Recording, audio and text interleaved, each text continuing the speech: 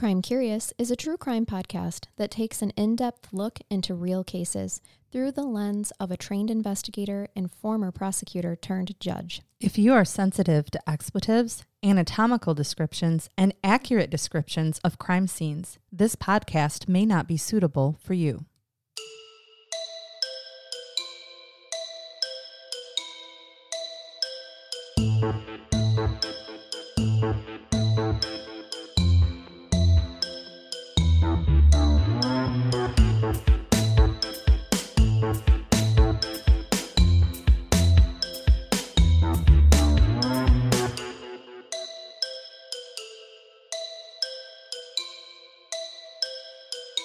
Welcome to Crime Curious. I'm Charnel. And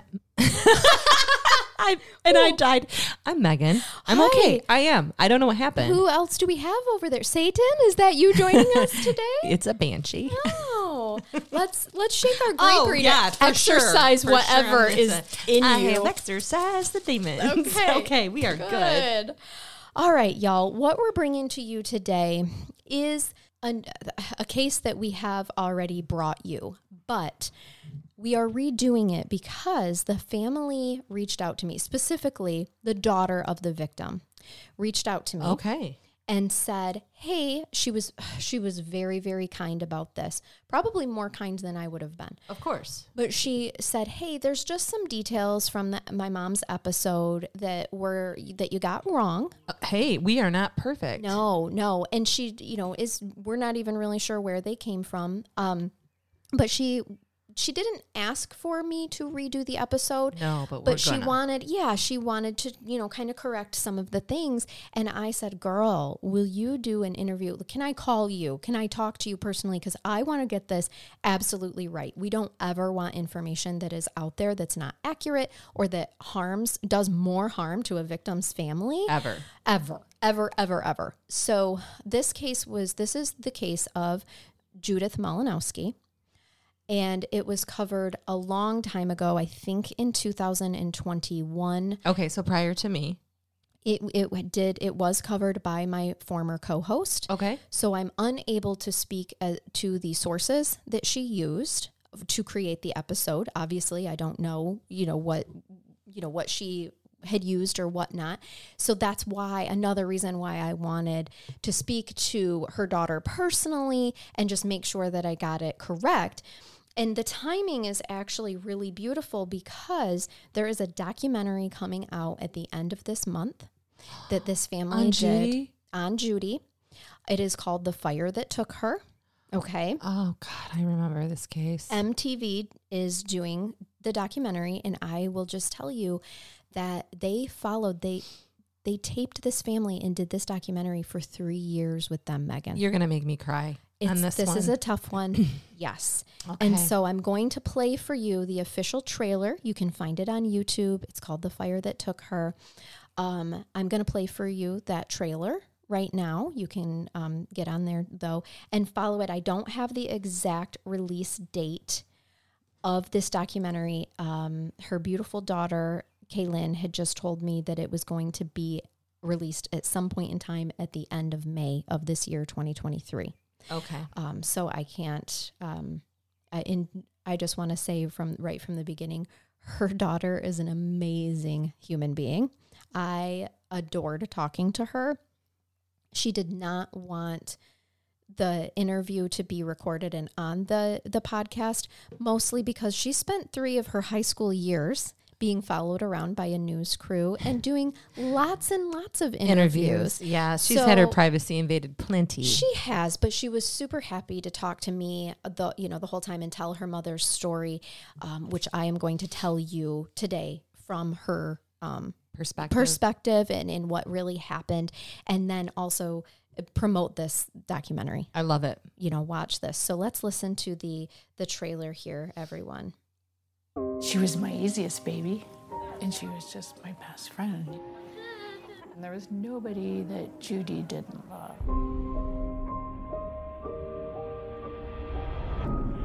Franklin County Sheriff's Office, can I help you? A guy just set one on fire. A guy set what on fire? A guy just set one on fire. lady had been set on fire behind our Speedway station. I picked up the phone and someone said, "Are you Judy Malinowski's mom?" Nothing could prepare you for the condition that she was in. I was like, that's not my mom. Everything went downhill when Michael came into the picture. She told the detectives over and over, "He's going to kill me." She wanted to tell her story. We were concerned with Judy passing and not getting anything on the record. They approached Judy about testifying to her own homicide. It was a long shot because it had never been done. We are frustrated with domestic violence almost on a daily basis. She wanted to fight for every other woman that had been through something like that. She wanted somebody to finally listen to her. My name is Judy Malinowski, and I am ready to testify.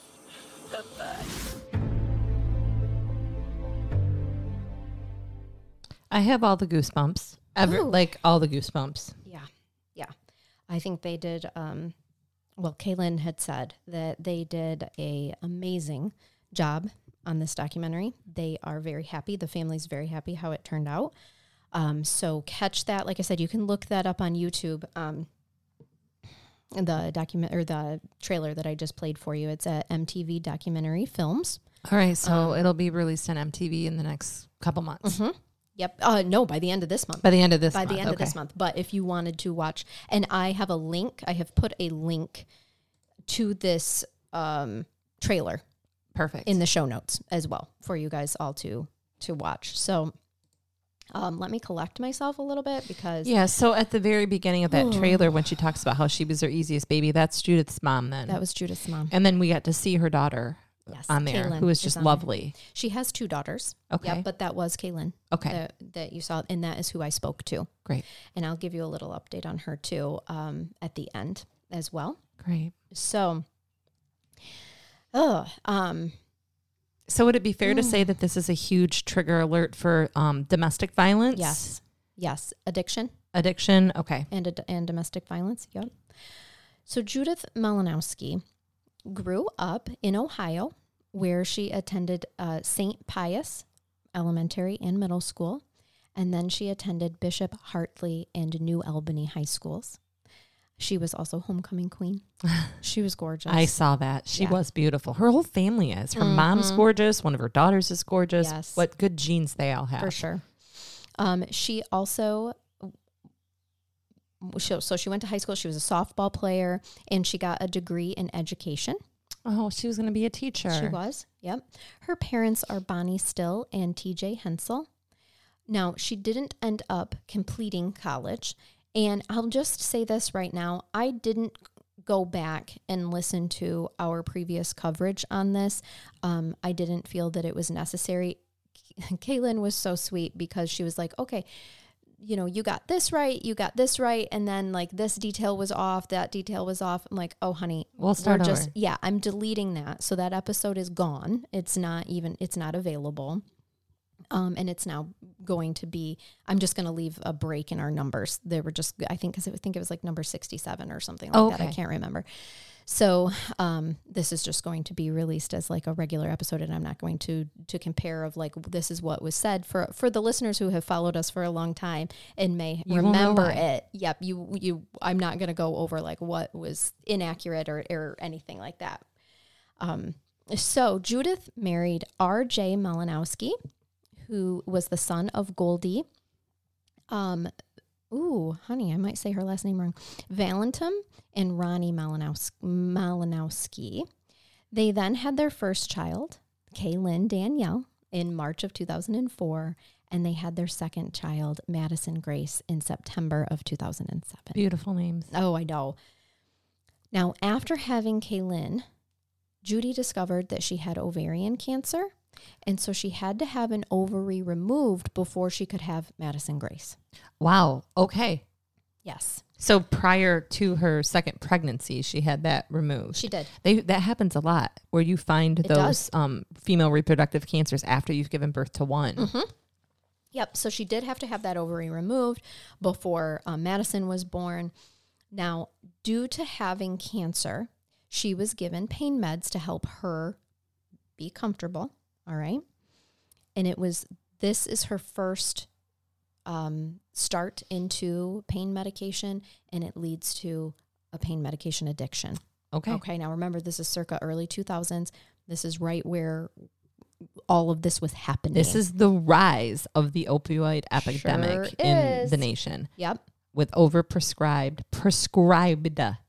opiates and narcotics. Yeah. Yes. So let's just be clear. When Judy recognized that she had an addiction and that she was struggling, she voluntarily signed custody over to her mother, Bonnie. Now, Bonnie at this time was remarried and had a son, Patrick Francis. Okay. Now, interestingly enough, Patrick is the same age as Kaylin. They were born just 2 days apart. I've seen that. We have that with big families down here. So her uncle and her are the same age. Yes. And they grew up together. So Judy gave Bonnie guardianship of her 2 children. Like, hey, I am struggling. I think that some of the information that is out there indicates that the girls were removed from Judy, and they were not. She did a voluntary. Yeah. Totally acceptable. Mm-hmm. Appropriate. What you're supposed to do. It's supposed to. In fact, if there was a CPS investigation, once if they find out that you have not failed to protect, that you have turned the child over to a safe place, it's closed. They close it. Mm-hmm. Yeah, exactly. And they'll offer you services, of course. But there's no reason to intervene. There's not. No. Children aren't at risk at that point. Yep. So Bonnie and her husband, Dan, opened up their home to Kaylin and Madison and raised them until current day to day. So Kaylin is 19 and Madison is 15. Oh my gosh, now, that young lady that you talked to is a teenager? Yes, she's in college. This is amazing. I will get to it. You would have no idea. Yeah, she's like one of my kids' age. Yeah, you wouldn't have any idea. She is so mature, and so well-spoken, and she's going to do amazing things. Kaylin wanted me to stress that Judy was not a danger to her children. As we often see in cases of addiction like this. I mean, truly, they're a danger to themselves, but when they've made appropriate arrangements, so she was allowed to come and see her children. Of course. She was having supervised visits. Yes, because Grandma was there. Grandma made sure that they had a good relationship with their mother while she went through this struggle. That's amazing. So Judy meets Michael Slager. They had actually met through a mutual person that they knew, and unbeknownst to Judy, Michael had actually served various prison sentences with Michael and this RJ guy. Okay, but Judy just didn't realize that was the case. So her friend that's setting her up knew him because he served time with him? Yep. And she was unaware as to how their friendship exactly bloomed. Yep. Now, Kaylin said, she actually wrote me in her detailing of this for me. She said, Judy had the kind of personality where she always wanted to help people and would put her own needs aside if it meant helping someone else. So Judy really felt like she really wanted to help Michael. At the time, Michael Slager was not working. He was not a good person. These are Kaylin's words. He had previous records of domestic violence, and he had a very long list of priors and drug addiction. So assaultive. Unbeknownst to Judy, like assaultive behavior and controlled substance convictions. Yep. And Judy just sees somebody struggling and is like, okay, I will help you. And her friend vouched for him. For sure. Yep. Now, Judy had indicated to her mother, so the girl's grandmother, that there was abuse in their relationship. Judy then got a restraining order, which you and I both know, piece of paper, doesn't always do the trick. Nope. And it didn't in this case. At this time, Judy was living in hotels, and she was trying to hide from Michael, but he, unbeknownst to them, had put a tracking device on her phone so that he could always find her. Ugh. Illegal, by the way. Yep. Yes. Thank you. Well, not that somebody who's committing crimes cares if they're doing something illegal, but no, that's an excellent point. Kaylin wanted me to stress that Judy had a ton of family support. Okay. This is not a family who abandoned her in her time of struggle. And I am under the belief that some information out there didn't state that enough or indicated that Judy's family, she had lost her kids and then the family just abandoned her because they didn't condone her relationship with Michael. That was not the case at all. There was never any separation from them. She was always involved with her girls. And actually, like, Bonnie would make sure that Judy was in a safe spot, like a hotel, something like that, where they could meet, where Michael was not around. The girls were not around Michael when they saw their mother. Great. So, but that was, again, unbeknownst to them, there's a tracking device on her phone. Okay. So he's stalking her. There's been previous abuse, and she's trying to hide from him. There is this personal protection order or restraining order, whichever they call it in that state. And he's not abiding by it. And she's at risk. Yes. Yep, exactly. Apparently, there's some information out there that she overdosed in 2015. That is not the case. That's not correct. And I believe that I saw an article that said that Michael had called during this overdose, tried to call 911 or whatever during this overdose. And Kaylin said, no, that's not actually what happened. And he actually made a phony phone call, pretended to make a phone call. Okay. There is reason to believe that she did not have a drug overdose, but rather was drugged. Okay. So. And it's reported for some reason in some source as an OD because that's how he called it in to 911. But he actually never did. It was a phony call. Okay. Mm-hmm. All right. So, Judy is struggling, okay, and she needs to go back into rehab, and she knows that. The family does not know why she was having Michael, other than we understand domestic violence. We do. Right? And this man has tracked her at this point in time, is not staying out of her life. She is struggling again with her addiction. She recognizes that she needs to go into rehab, so she's having Michael take her to rehab to drop him off. Okay. Any of you that have questions as to why she would have allowed that to happen have got to go look at the power and control wheel when you talk about manipulation, and coupled with the fact that she isn't in the at-risk population because of her prescription drug abuse. Mm-hmm. This makes her even more at risk. Yep, exactly. All right. So in 2015, it's August 2nd, 2015, and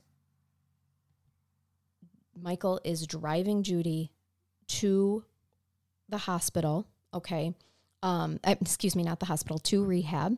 And she just wanted to stop they stopped at a gas station to get cigarettes. But there is information out there that says she stopped to get high before she went in.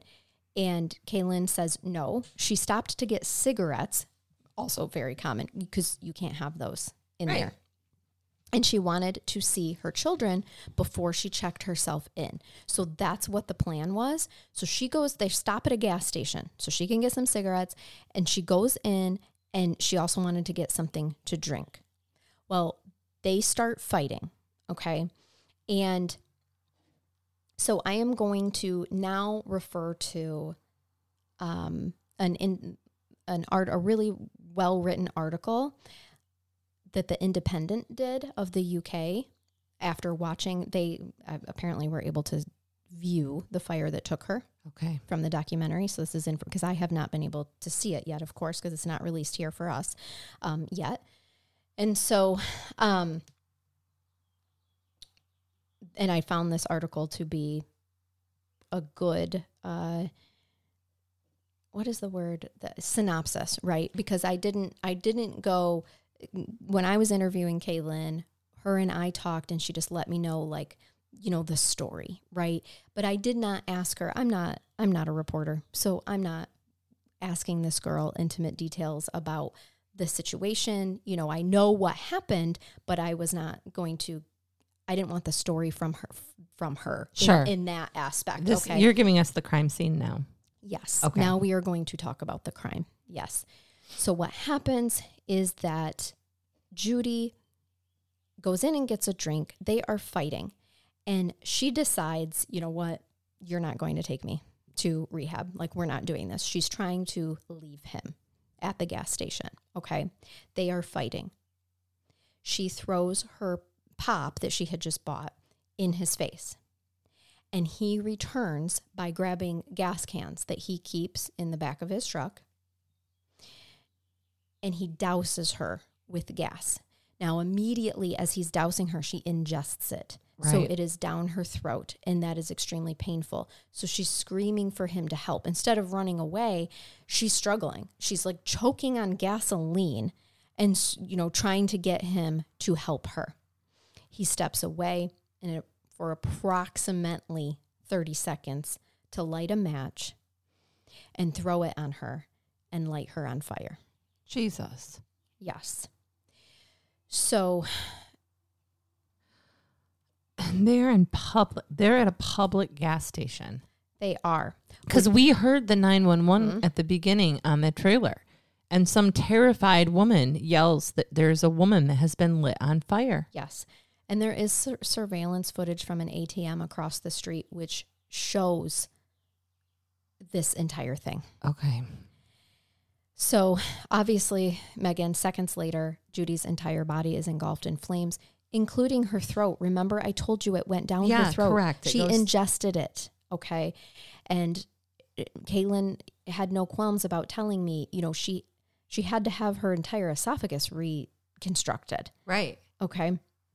So a frantic 911 caller alerts authorities as Michael Slager, began attempting to pass off the attack as an accident. What?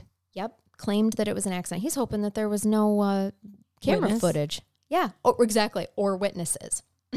Watched you literally douse her in gasoline and step away to light a match while she's screaming to you to help her. He was also counting on Judy dying. So Judy was whisked to the hospital where she was not expected to survive, of course. So this is a quote from the Independent article. It's a quote, "In the burn world, we have an equation for mortality, which is based on the patient's age and the percent of burns." Now, this is from Stacy Best, one of Judy's nurses, and this statement is from the fire that took her.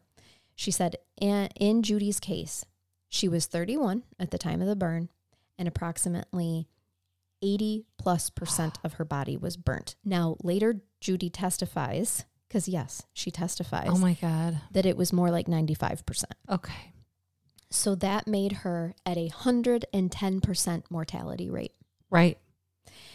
As Judy fought for her life, detectives were investigating what had really happened outside that gas station, and it was the ATM surveillance footage in addition to eyewitness statements that almost immediately tore Slager's, account to shreds. The detective said it looked like a movie scene, clearly showing that they were arguing, and then Michael dumped gas over her. So we knew right away that Michael's story, that he was lying to us. For me, that scene has played out in my dreams more times than I can count. As determined, authorities worked on building a case. Judy lay in a coma for months, her life hanging by a thread. This is another assistant prosecutor, Warren Edwards, says in The Fire That Took Her, quote, "I could probably prosecute for another 20 years and not get a case that is so right for the death penalty." Right. 100% agree. Mm-hmm. We don't have the death penalty here, by the way. We don't. And really, he said, and really for the first several months of this case, we were playing the delay game. It sounds terrible, but we were basically waiting for Judy to die so that we could charge Mr. Slater with the homicide. Right. Instead of an assault crime or even an attempted. Yep, because she's in a coma. Murder. She's 90-some% of her body is burnt. I'm sure she's in she a coma. wasn't expected to make it. Of course not. You talked to her daughter, but I can only imagine that they're just waiting for the call, or they're waiting for them to say, Mom didn't make it. Yes. And the prosecutor said, and we got a call one day that she was awake, which is a call that I never expected to get. So the prosecutor said, this is the first homicide case I've handled where I got to meet the victim.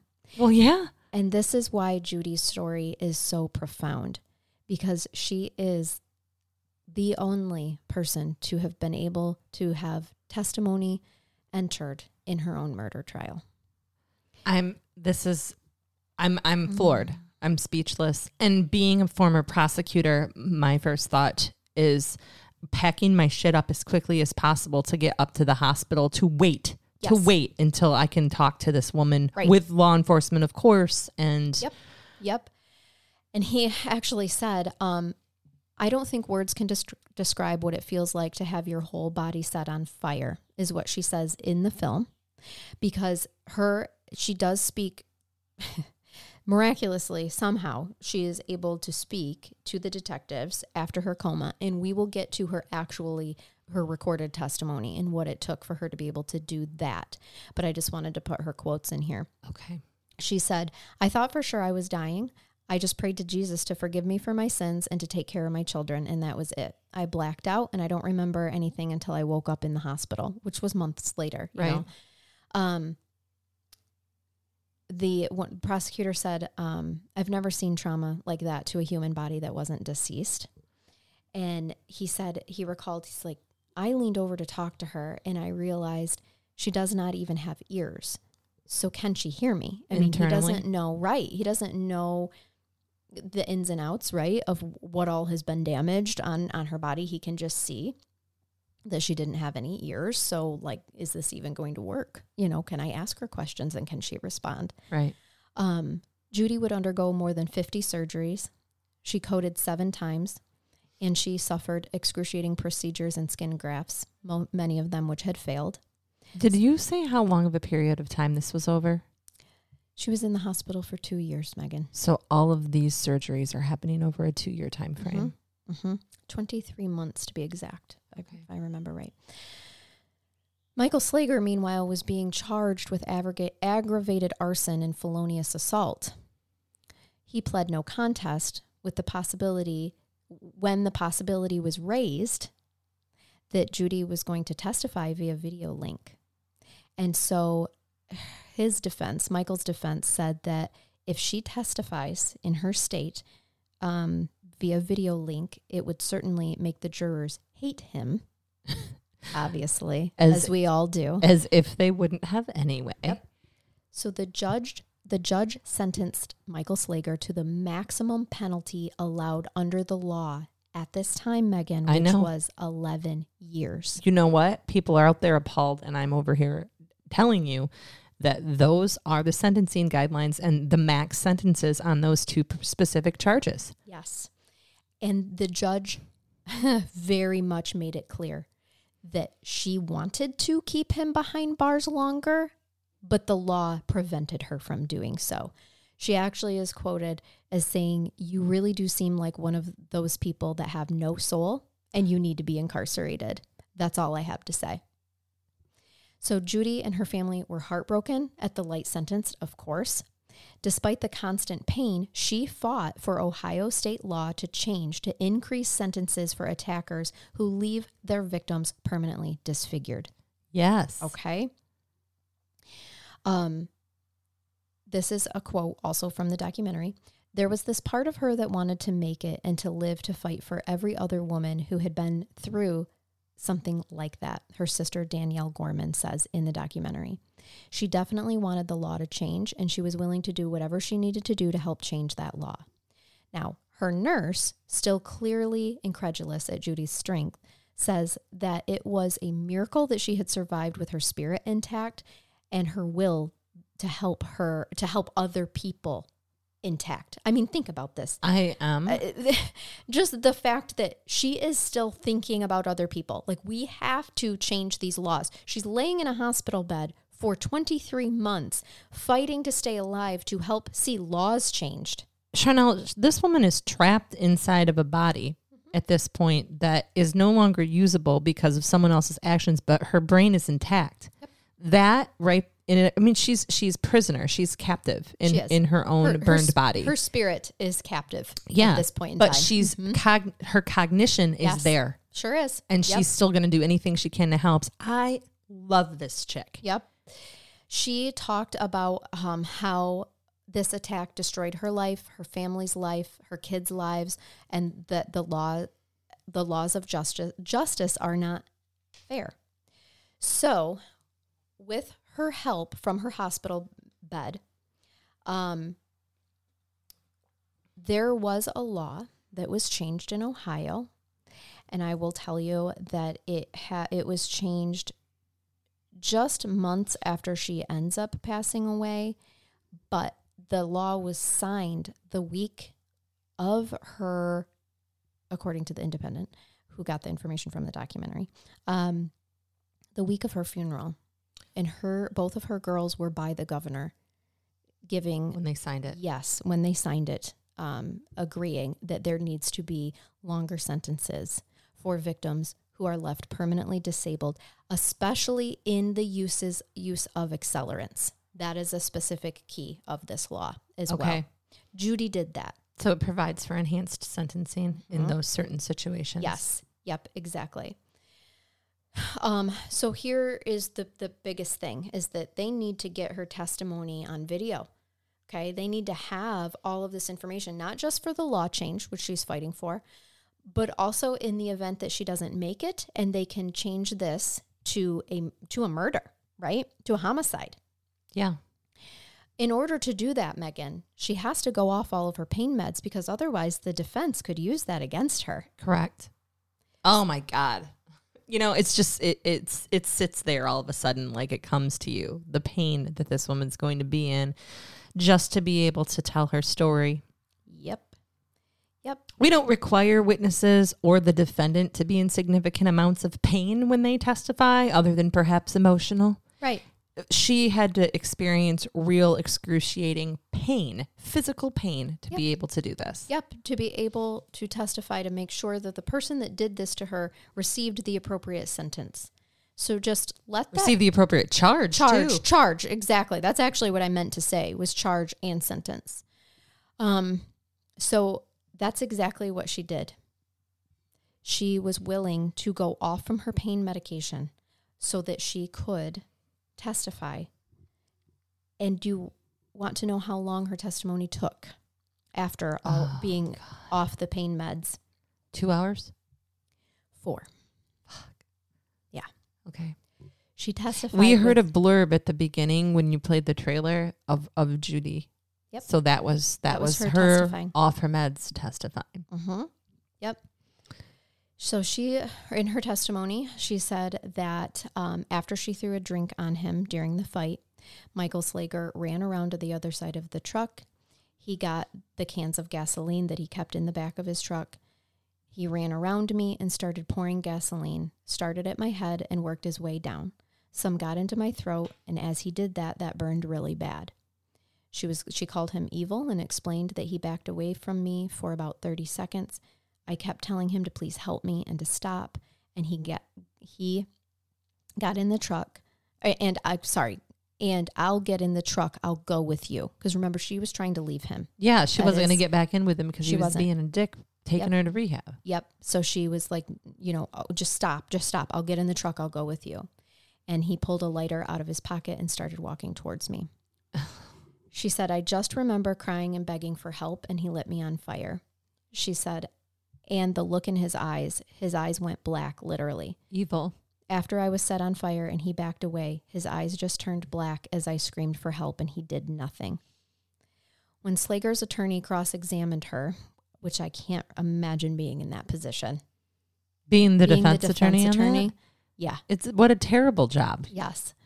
I do have sympathy for those people. They are appointed to represent a defendant. It is your constitutional right, and you have got to do a good job defending some really bad people. Yep. And he has to ask her about her drug history and other details. Yep. Judy more than holds her own, and at times even talks over him. She recounts how Slager got her rehooked on heroin, bought her the drugs, and had previously threatened her life. She said, quote, I called the police and told them Michael Slager was going to kill me and I needed help, but the detective did nothing about it, so here I am. She says, before adding, you have to understand, on August 2nd, I was set on fire, thrown on the ground, and burnt 95% of my body. It's really hard for me to try to keep track of everything that happened in this horrible relationship. So less than 5 months after giving her disposition in early 2017, on the 27th of June of 2017, she passed away. And this is from complications? Yes. Directly because of being burned. Yes. I just want to make sure, you know, where Yes. my legal brain is going. This wasn't from something accident or, you know. Nope. No, it was 100%. Do you know, was it, did they say, was it like from infection? I am not sure, and I didn't ask Her Caitlin. her poor little body held out as long as it could for so yes. many years. I saw the law change, and they got her testimony. You know, and it was it makes me want to cry because have you been there at the end with somebody when you feel like all they were waiting for was a little bit of closure regarding something? Yep. And that was her closure. And that, to my understanding, was exactly it. Like, okay, I'm watery here. Yep. I've done my job now, you know, and I've helped others. I've changed laws. Yeah. I've helped others. My girls are okay with my mom. She was able to give her family some closure too here. Like, what a strong, brave woman. Yes. All that pain. I'm just still back to 4 hours of all of that pain to be able to affect this significant amount of change. Mm-hmm. I know.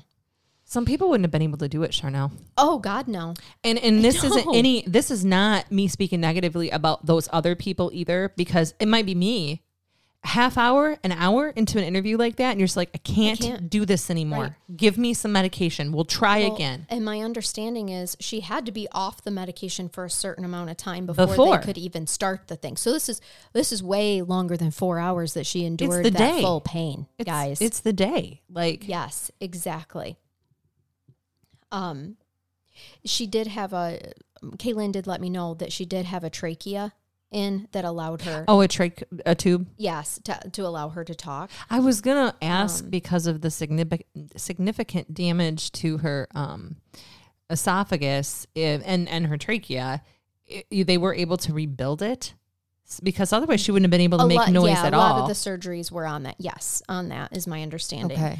I had Caitlin, after my wonderful talk with her, I had her send me like bullet points of what she wanted me to say.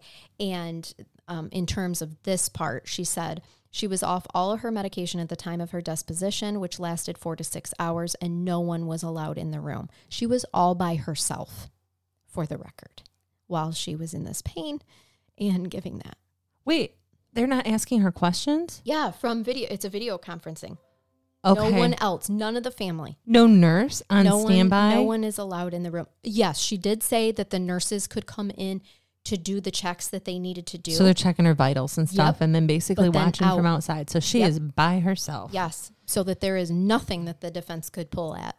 Yep. Okay. Yeah. So, anywho, immediately after she passes away, Michael Slager was charged with murder, and her testimony was absolutely admitted into the trial. In July 2018, Michael Slater pleaded guilty and was sentenced to life in prison. Judy made it very clear that she did not want him to receive the death penalty, hoping that he would find religion while in prison. Really? Mm-hmm. Because she remained very faithful through this entire process. Better person than me. Mm-hmm. Her obituary praises her courageous and miraculous 23-month battle for her life, outlining how Judy's case inspired the change of legislation to extend sentences of criminals of felonious assault who have disfigured their victims. She was pivotal in the passage of this law by enduring the excruciating pain to be able to testify in her own case.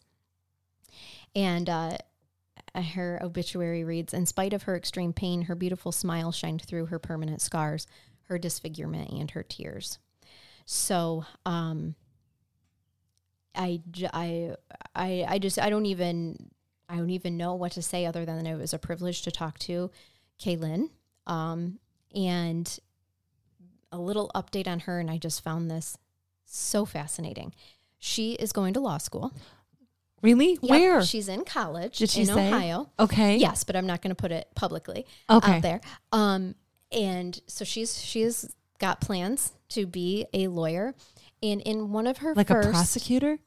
I don't know. I don't know where it's going to take her, but Caitlin, if you need anything, you get a hold of me. Yeah, I have her.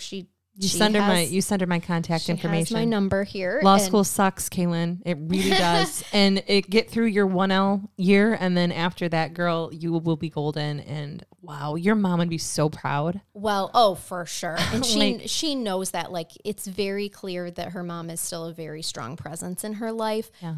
But I just loved this story. So one of her first criminal classes that she took, or law school classes, they were going over cases. Probably criminal, not criminal procedure, Crim 101, Crim law. I don't know. But they brought up her mother's case, not knowing that her daughter was sitting in the audience and was one of the students. And she said, I just listened. And then I went back and told my roommate and was like, should I tell the professor that I could tell the story better than him?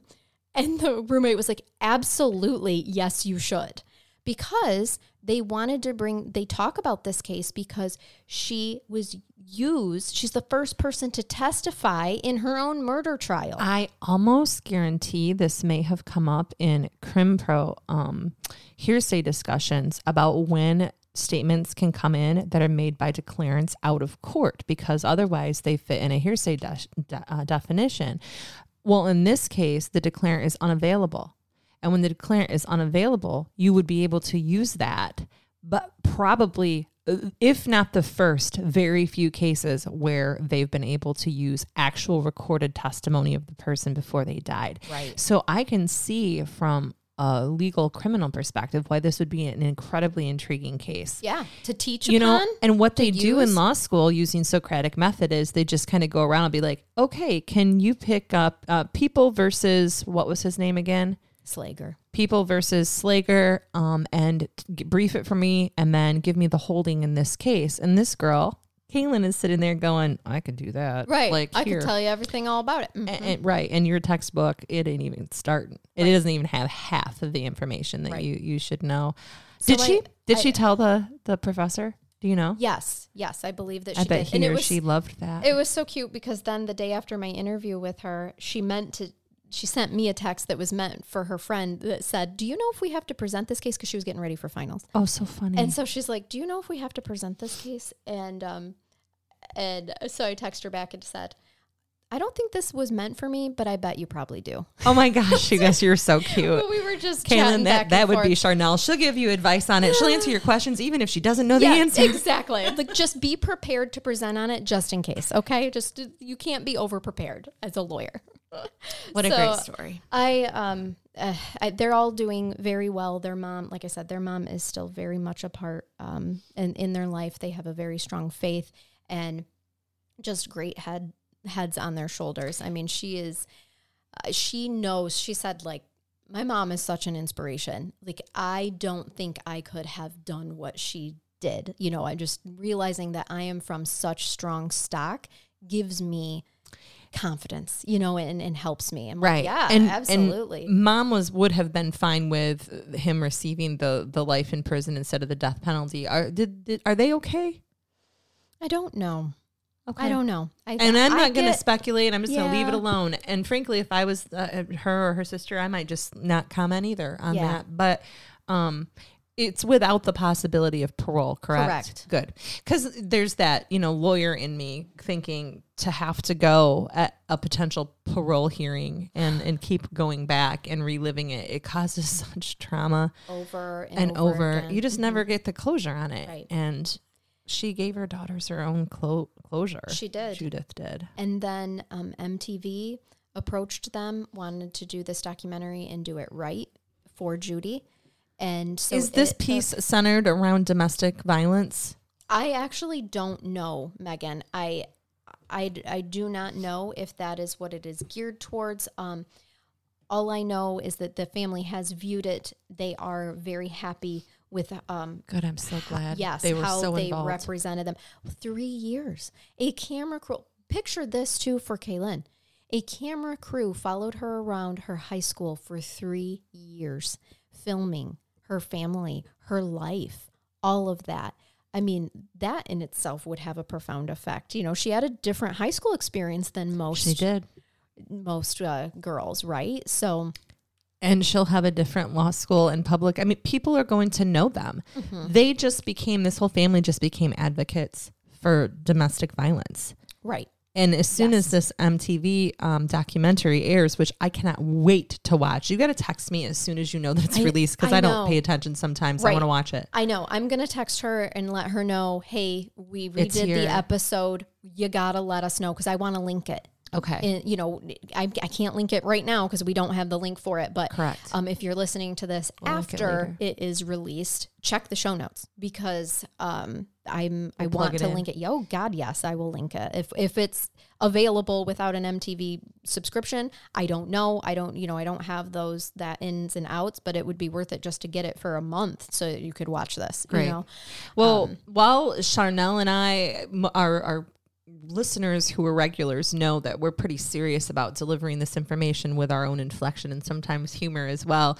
Also know that we do our little weird things like the gree up the front, which is just our good luck charms, guys. And then we got to do our funny at the end, our brain bath. So I do hope that the Malinowski family, that the girls aren't offended by what we're going to do now. Don't worry, it's not that bad. But I'm going to bathe you if you'd like to be bathed. Or do you have more? No. I was just going to say that I wanted to also say that Kaylin also plays softball like her mom. Oh, really? Yes. Love it. And natural talents. Yes. And so I know she listened to the previous episode, so she knows we leave our audience with a laugh in their heart. So I don't think she would be offended by us doing our brain bath. So just wish them all the best of luck. I want to do some 12 ridiculous crimes that, believe it or not, were actually committed. Okay. I don't know if I'm going to read all of these, but this is just funny because funny ones? I feel like this would happen if someone broke into my house. A couple discovered a burglar in their house after the burglar laughed at the husband's joke. I think I've read this one before. Did you? I don't know if I've done it on Crime Curious. An Oak Hill community couple discovered a thief in their home Saturday after a man told a joke and they heard a laugh from upstairs. Do you know about the one there where the man who's high on bath salts breaks into a house and puts up their Christmas decorations?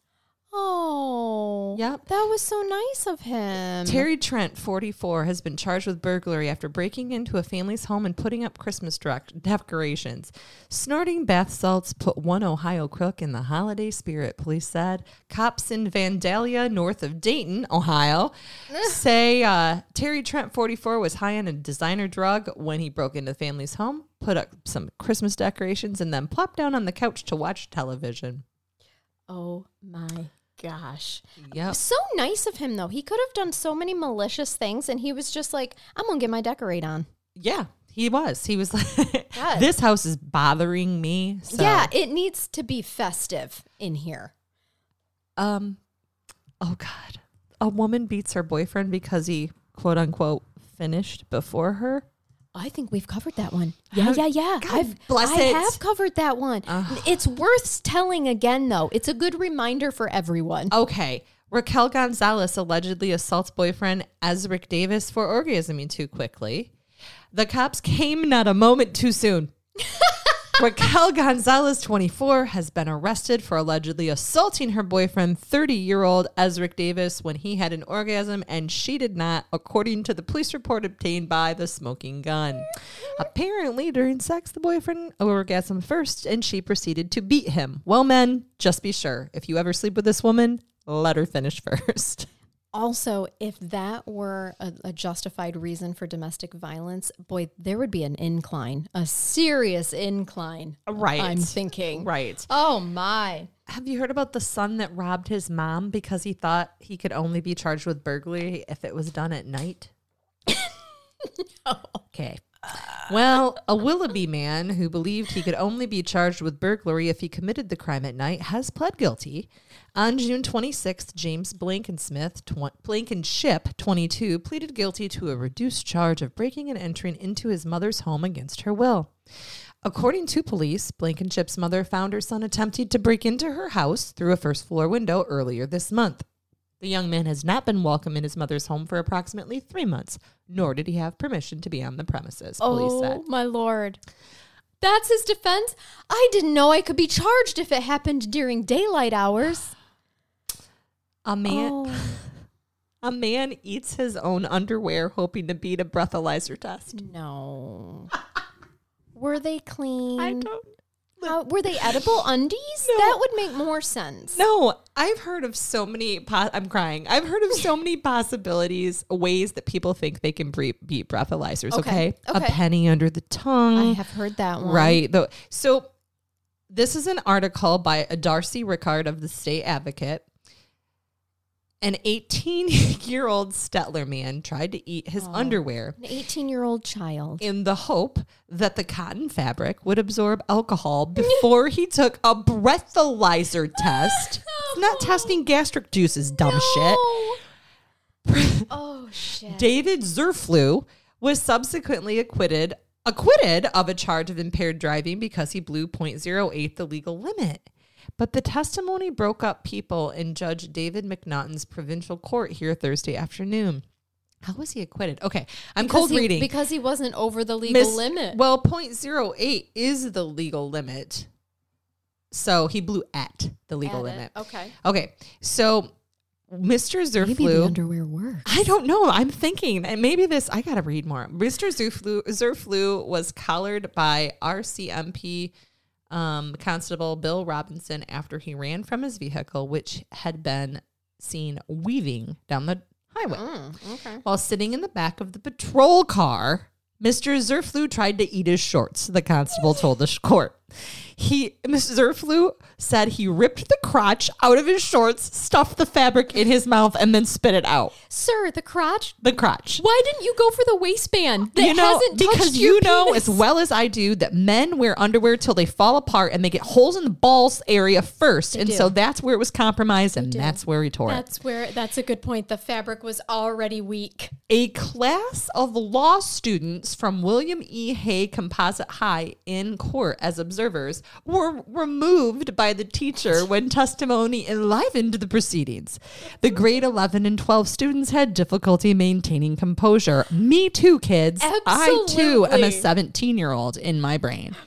People were leaving the courtroom with tears in their eyes, trying not to laugh, said the constable McFarlane. Because the man ate his own crotch out. I guess he thought the material of the underwear would take away the odor of alcohol. I mean, again, how do you get to that breath conclusion? smells like balls. And more importantly, do you eat your own underwear? No. I don't know. That is interesting that I was going to say maybe the intoxication. But he wasn't highly intoxicated. Clearly not. That was what my defense was going to go for. Okay, guys, he was drunk. No, he really wasn't, according to the law. This is for you, Charnel, because I know about your undying love for the Olive Garden salads. A woman tries to trade an Olive Garden salad for drugs. Oh. She went to an undercover cop and offered to give him an Olive Garden salad in exchange for some drugs. He declined and arrested her. Did he not understand the value of what she was offering? They are pretty delicious. I mean, nothing can actually compensate you for that. Wow. I don't know. That was very generous of her. Well, what drug did it say? It did not. It did not say what type of drugs she attempted to buy. I'm going to guess it wasn't marijuana because she was literally giving up her snack. Right. Right. She would have wanted to keep that for later for weed. Yeah. So, and the last one I'm going to give you just because now I'm hungry is a man breaks into Pizza Hut and fries wings. Oh, how nice. Did he want some? Drunk man breaks into Pizza Hut, fries wings. Of course, it must be in St. Cloud, Minnesota. Minnesota. St. Cloud police say an intoxicated man broke into Pizza Hut, attempted to fry up some boneless chicken wings, and threw marinara sauce on the wall. Oh, well, that was just not nice. Corey Michael Mogan, 21, of St. Cloud, was transported to the Steems County Jail after police found him inside the Pizza Hut on the 100 block of 7th Avenue. He's being charged on a possible third-degree burglary charge. I'm guessing a Buffalo Wild Wings wasn't readily available. So he's like, a pizza place. They probably have wings. Decided he wanted to fry some wings. So what's he do? I mean, don't go to the store and go home and fry them, sir. Break into Pizza Hut to do it. Yeah, that's much easier. Yep. And that was the OdysseyOnline.com. Well, thank you for that. Thank you for bathing me because it was hard for me to get through this episode. Yes, I noticed that a couple that. times. And when it's like one of those things where you look at your friend, and we do a really good job of not getting overly emotional on stuff. It's years and years of desensitization from dealing with the crimes that we do. Mm-hmm. But when I see Charnel's eyes water up, then my eyes water up, and then I have to look away. Yep. It's not happening. We're not real people. I have the same trigger thing. I saw your eyes water up at one point, and then mine watered too. It's hard. And yeah, especially when you see people that you love struggling as well. My gosh. So it's okay though. We're humans and we're allowed to cry. We are. I had this conversation, and I don't know if it was on our Cubans and Cabernet, which is a little private chat that we have with some of our fans and Patreons, or if it was someplace else. But there was a case where on appeal, one of the arguments was that they wanted it set aside or retried or remanded to the lower court because at the sentencing, the judge cried. The judge was human and not a robot. And it really pisses me off. That pisses me off too. And I don't mean cry. I mean, there were tears. Okay. Right. Human emotion. It is empathy. very hard listening. And just let me tell you that not only have I heard stories from victims and people who've done terrible things, I have also been humanly emotional with a defendant before. Yeah. Okay. Yeah, right. Listening to things that people have dealt with. And this is on a misdemeanor type of offense, on, drug type charges where we're really trying to help now more than just throw people in prison or jail for drugs, because we know when they get out, they're just going to reoffend or die from an overdose. Exactly. And yeah, so for being human, my understanding, and I was trying to find the case the other day just to see if it was anything public though, was that was not a successful argument on appeal. Good. It didn't come back. There has to be abuse of discretion in those situations, and there was obviously not. My gosh. Yeah, it just irritates me that somebody might think that I'm anything. I don't wear a cape, and as I've said before, black robes don't come with crowns. No, that you can't be a human. You are a human. You're a human. Oh my gosh. Yeah. And I think it's a dangerous precedent to take out the human aspect of any job. Any job that you do, you should at the very front be a human about it, a decent, good human. Victims cry in court. Oh, sure. Sometimes victims of horrific crimes don't. Yeah. And it bothers the jurors. It bothers the public. Well, why isn't this person crying? We all handle things differently. Yes. I've seen police officers and CPS workers get emotional on the stand. Yep. It's going to happen. Yep, exactly. So, there we that are. would bother me too. Welcome to Crime Curious, where we're human. Yes. Oh, very much so, because I mispronounce things We do. too. We cry. We laugh. We mess up cases and redo them so that if you guys think that something wasn't covered correctly, we're not going to effing argue with you. We're going to figure out the right way to report it and give it back to you. We care about making sure that our content is accurate, because the whole reason we do this is to keep victims' voices alive. Okay, so why would I ever be like, nope, I want to keep the inaccurate information out there? Hell no, that is not how we do things. Yes. And now, if you all stand back, I'm going to gently jump off the soapbox. Yes. Step off lightly. Stepping there right we off. go. And, wonderful. And you should hit us up if you want to get a hold of us on social media. You should. Sometimes we even knock ourselves out with the microphone. Or I think I've chipped a tooth here as well, so it happens. Yeah, follow us on social media if you want to join our Patreonship. Patreonship? Yeah. Patreonship. Making new words If you want to go to Patreon and contribute to helping keep us on air, and in exchange, you will get lots of bonus content that the rest of the world does not hear. Click the link in the show notes. We have different different levels that you can join there, and you get various things at each level. You can even buy Charnel a coffee so that she can pay for some research. Yes, yep, I do. There's a link for that as well. Use that all for research. Really appreciate it, and we appreciate all of you guys listening. And until next time, I'm going to ask you, as always, to keep it curious. Yes, and keep listening. Bye-bye.